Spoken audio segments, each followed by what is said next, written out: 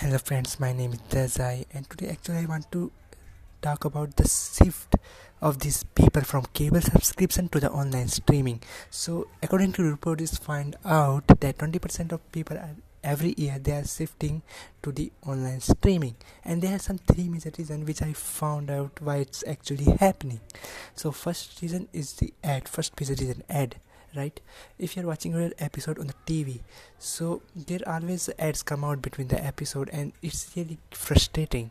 So if you are on online streaming subscription, you buy any online streaming subscription, you get to see the ad free content.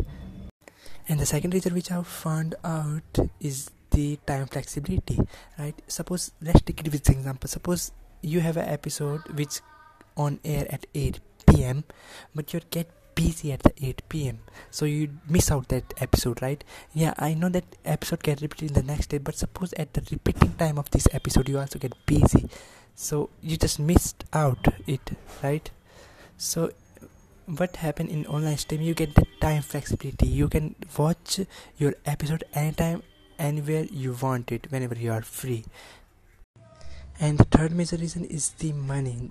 You are paying the money like 250 or 150 to a cable subscription provider, something like that, and you get to see the limited content. But if you are on online streaming, same amount of money you are paying, but you get to see the unlimited amount of content. Unlimited, bro, unlimited.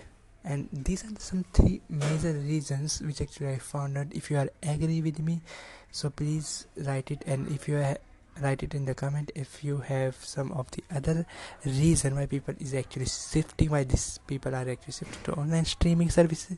So you can write it in the comment. Thank you to listening me.